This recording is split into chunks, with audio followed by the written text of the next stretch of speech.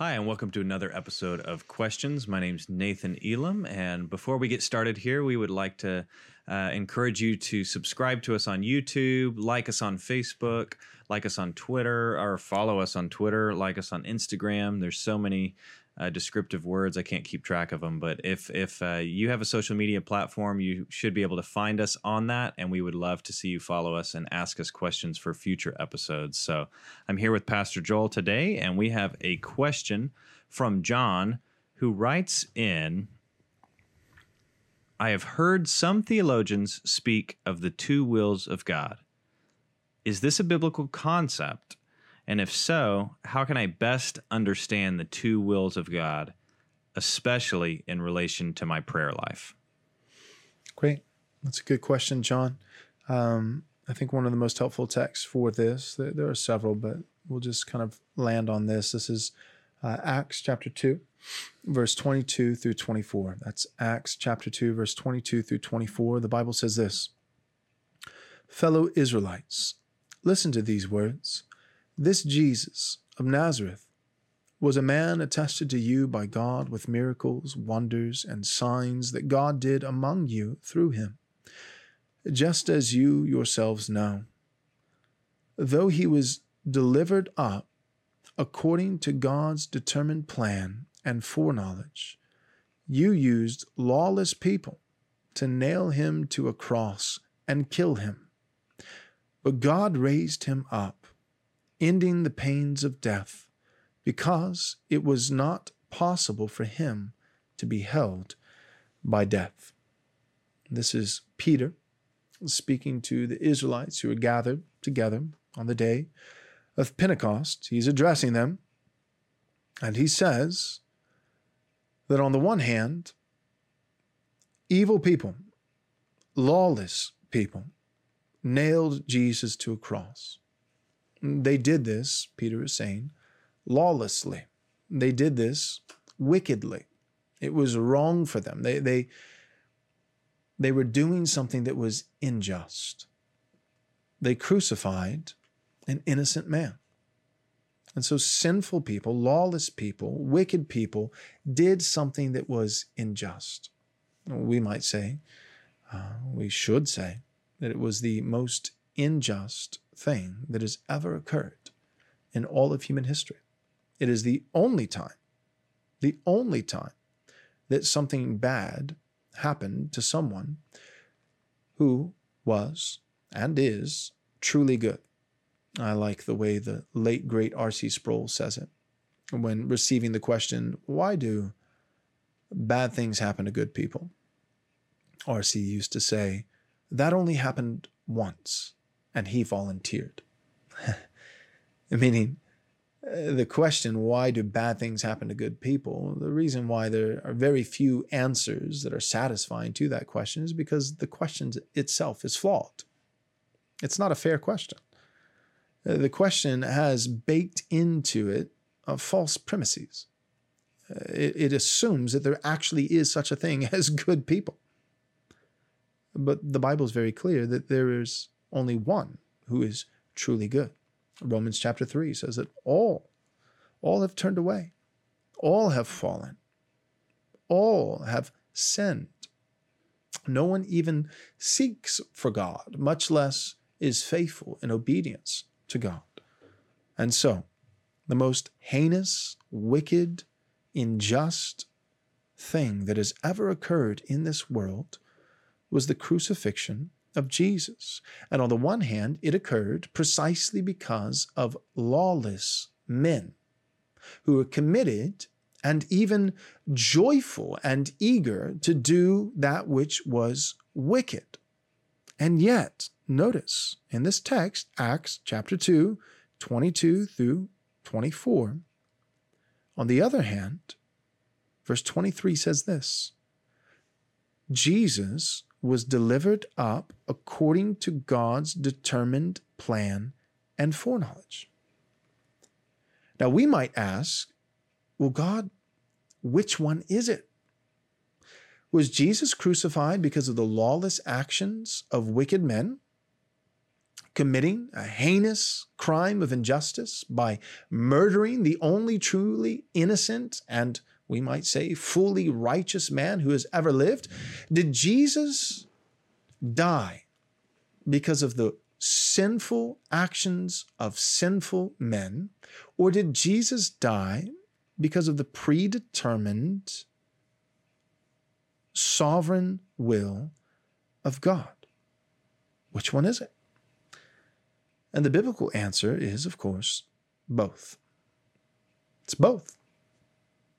God determined before the foundations of the world were even laid that his only begotten Son would be handed over to be crucified at the hands of lawless men as a substitute for God's elect to be saved by grace alone, through faith alone, in Christ Jesus alone. This was planned. It was determined according to God's foreknowledge. That is, well before the occurrence actually took place. This was determined in the councils of eternity. This plan for God to redeem sinners to himself as an act of his own free grace on the merits of his Son's obedience and substitutionary death. This plan is as old as God is himself, meaning this plan is eternal. The plan is eternal. It is without beginning because God himself is without beginning. It belongs to the eternal decree, the eternal will, getting back to the question, of God. That is God's sovereign will. Now, here's how we answer your question, John. So we might ask from Scripture, is it God's will that people commit murder? Well, we would answer that from Scripture with a resounding no. Of course not. Of course, it is not the will of a thrice holy God for his image-bearing creatures to commit murder. Well, is it God's will for people to bear false witness? No. Is it God's will for people to hate his only begotten Son and nail him to a tree? No. Is it God's will that anyone would reject his Son? No. The Bible is clear all day long. This is Isaiah prophesying, that is speaking the word of God. All day long, I have held out my hands to an obstinate and stubborn generation, pleading that you would come to me, but you would not. Or Jesus speaks of Jerusalem and says, how I have longed to gather you to myself, as a mother hen gathers her chicks under her wings. I've pleaded and begged you to come, but you would not.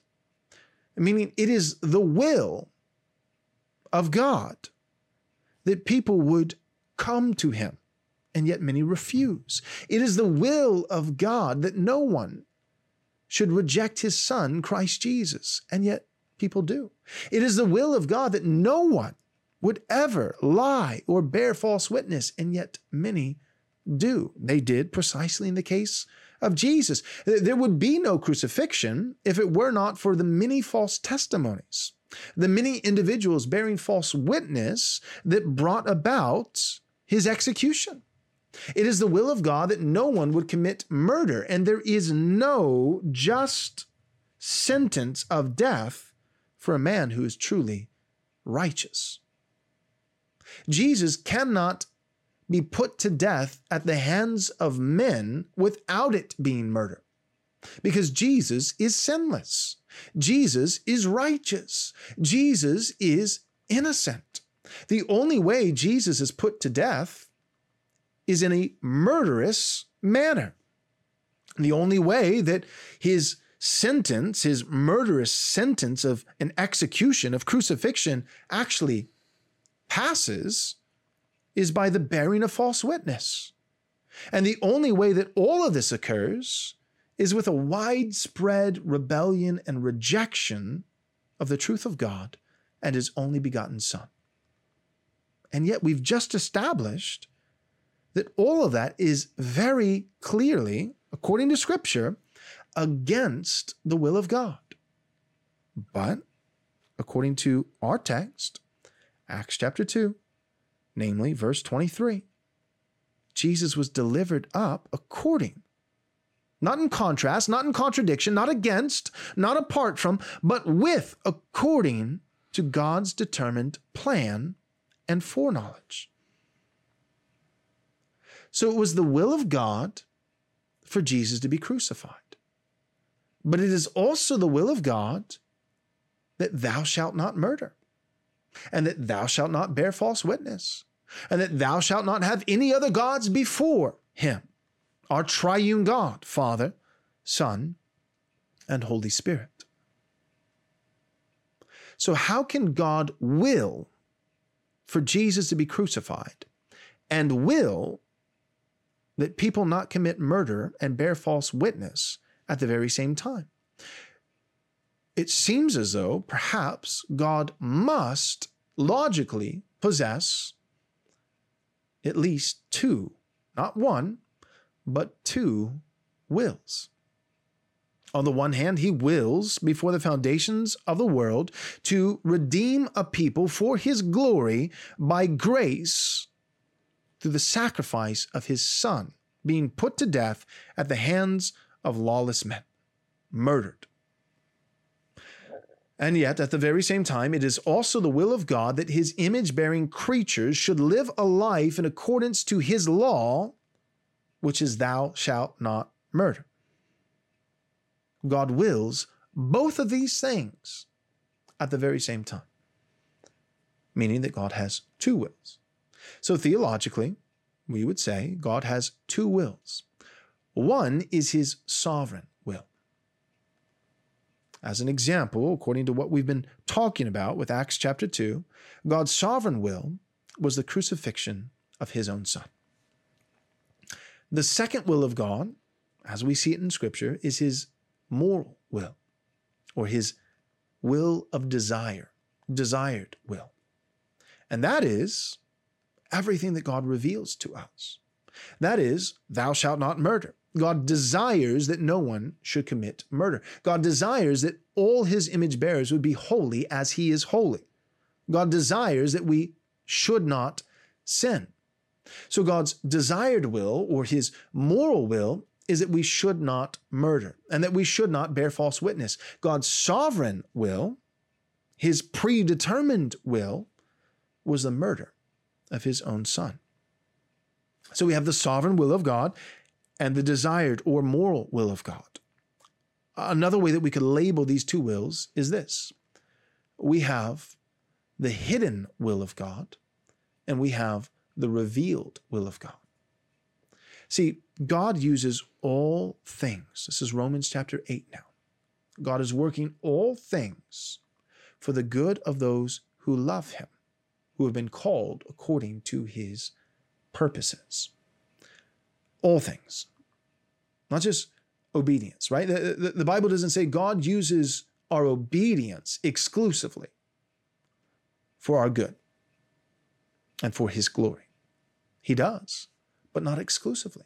Now, the Bible plainly teaches that God uses not only our success, but our failure, not only our obedience, but our sin, not only blessing and prospering, but suffering.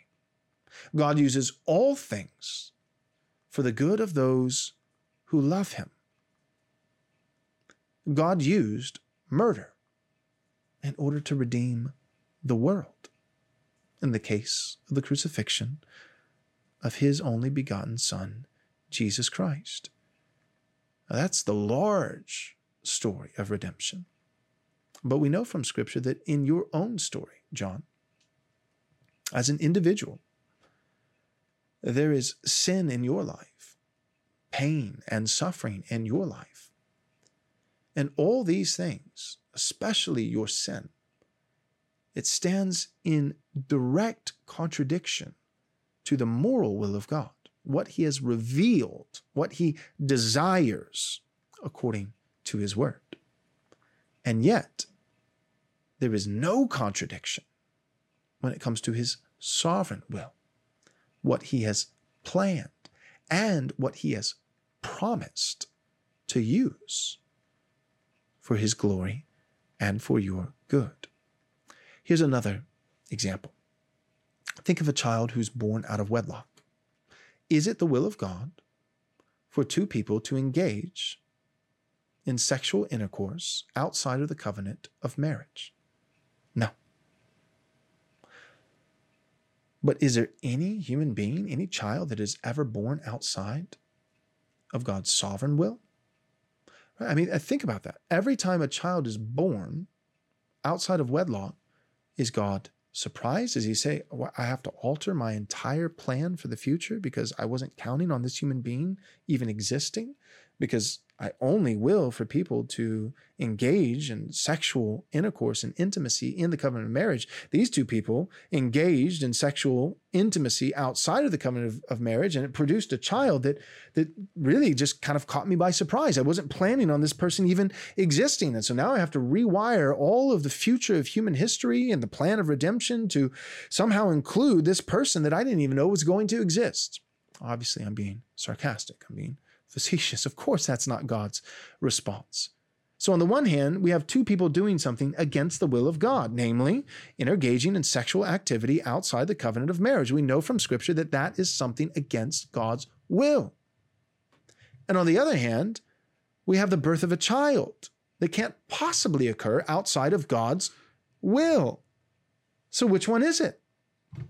And the biblical answer, again, although it may seem like a paradox of sorts, the biblical answer is both. It is against God's will, and it is in accordance with God's will. And the way that we make sense of that is to understand and acknowledge that perhaps God has two wills rather than one. It is against God's will, that is his revealed, moral, desired will, his law, as it comes to us on the pages of Scripture. And yet it is not against, but in accordance with God's will. That is his sovereign, predetermined will, his plan, his hidden will. Now, as all this pertains to prayer, that was the final piece of your question. How does this relate to my prayer life? When we pray, we must understand that we should pray in the very same way that we should seek to live.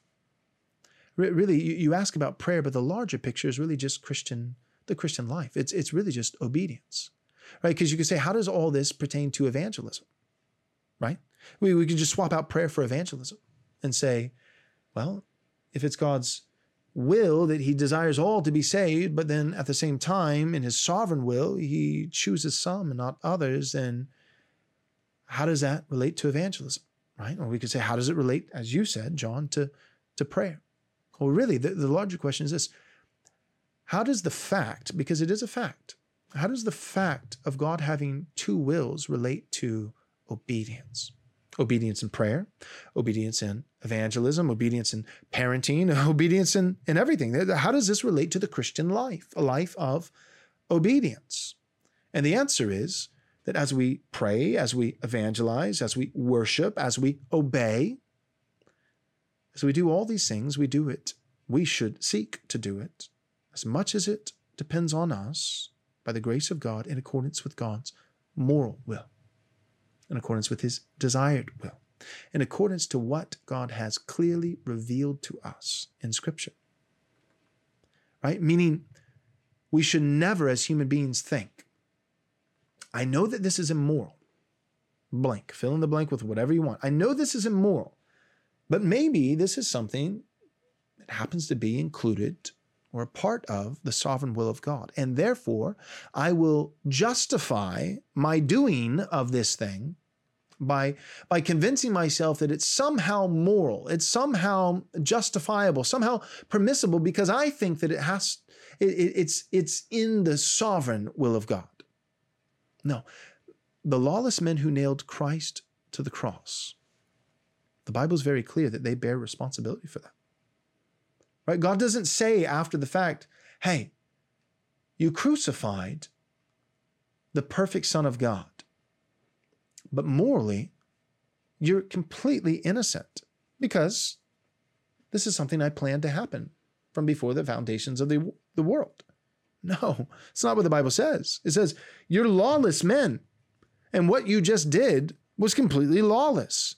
And the implication is you bear responsibility for that lawless deed. What you did is wrong, and you are morally responsible for the wrong thing that you did, namely nailing Jesus to a cross. And yet, God, although you are wrong, and what you did is wrong, God is good. And God works all things for his glory and for the good of his people, because God plans all things, right? When the Bible says that he's working all things for the good of those who love him and those who have been called according to his purpose, the reason why God is working all things for our good is because all things have been planned by God for our good.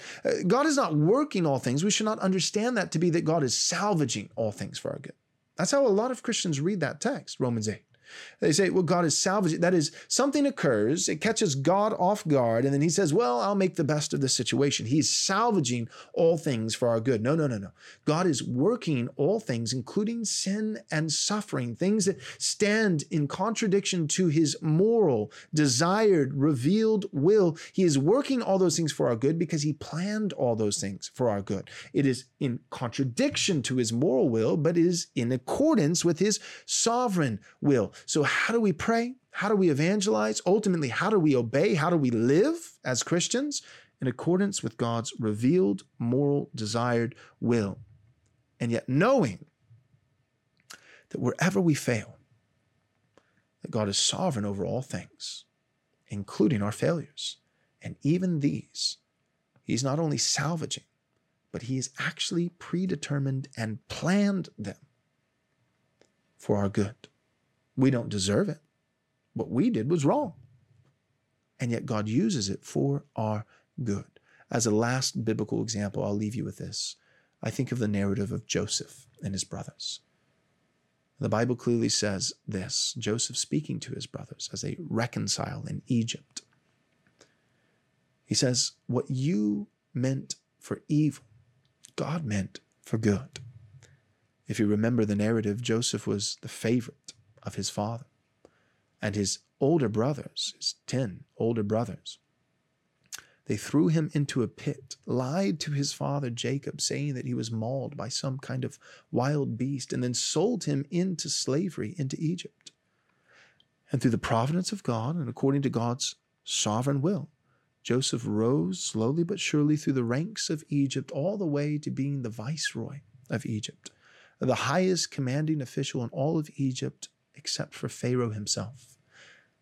And when a great famine came, God gave Joseph the ability to interpret Pharaoh's dreams, and he gave him great wisdom beyond his years in order to prepare Egypt as a safe haven with provision and food, so that not only Egypt, but all the surrounding nations, including Joseph's family, his father Jacob and his brothers, would be spared.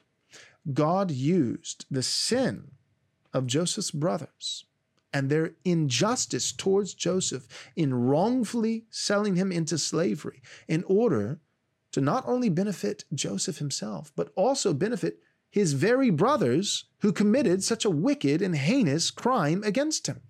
And Joseph says this to his brothers when they finally reunite. His brothers feel horrible about what they did to Joseph and terrified, recognizing that now he has such power and authority that if he wanted to, he could carry out swift vengeance on their heads. And yet Joseph consoles them with this sentiment. What you meant for evil, God meant for good. So how do we pray? How do we evangelize? How do we obey? How do we live? With the intent, not for evil like Joseph's brothers, not for evil like the lawless men who nailed Christ to the cross, but we should live as Christians with the intent of righteousness, of obedience, of good, while knowing that whenever we fail, even in those moments because of our indwelling sin where we do mean something for evil, even that could not possibly occur if God hadn't predestined it with the intention of good. God's sovereign will, his hidden will, which belongs to him alone, and his moral will, desired will, his revealed will, which is the lamp unto our feet, the path that we should follow. That's my answer. Great. Thank you, Pastor Joel, and thank you, John, for that question. We hope you found it edifying, and for all those tuning in, once again, subscribe to us on YouTube, like us on Facebook, and we would love to hear from you guys in the future. Thanks for tuning in to another episode of Questions. God bless. As a special thank you for your gift of any amount, we'll be happy to send you a free digital book from our store. To access this offer, visit rightresponseministries.com/offer. We highly recommend Pastor Joel's book, Am I Truly Saved? If you or someone you know has wrestled with doubts about the love of God, this would be a great resource. As a reminder, to get this offer, go to rightresponseministries.com/offer. And thank you for your generous support.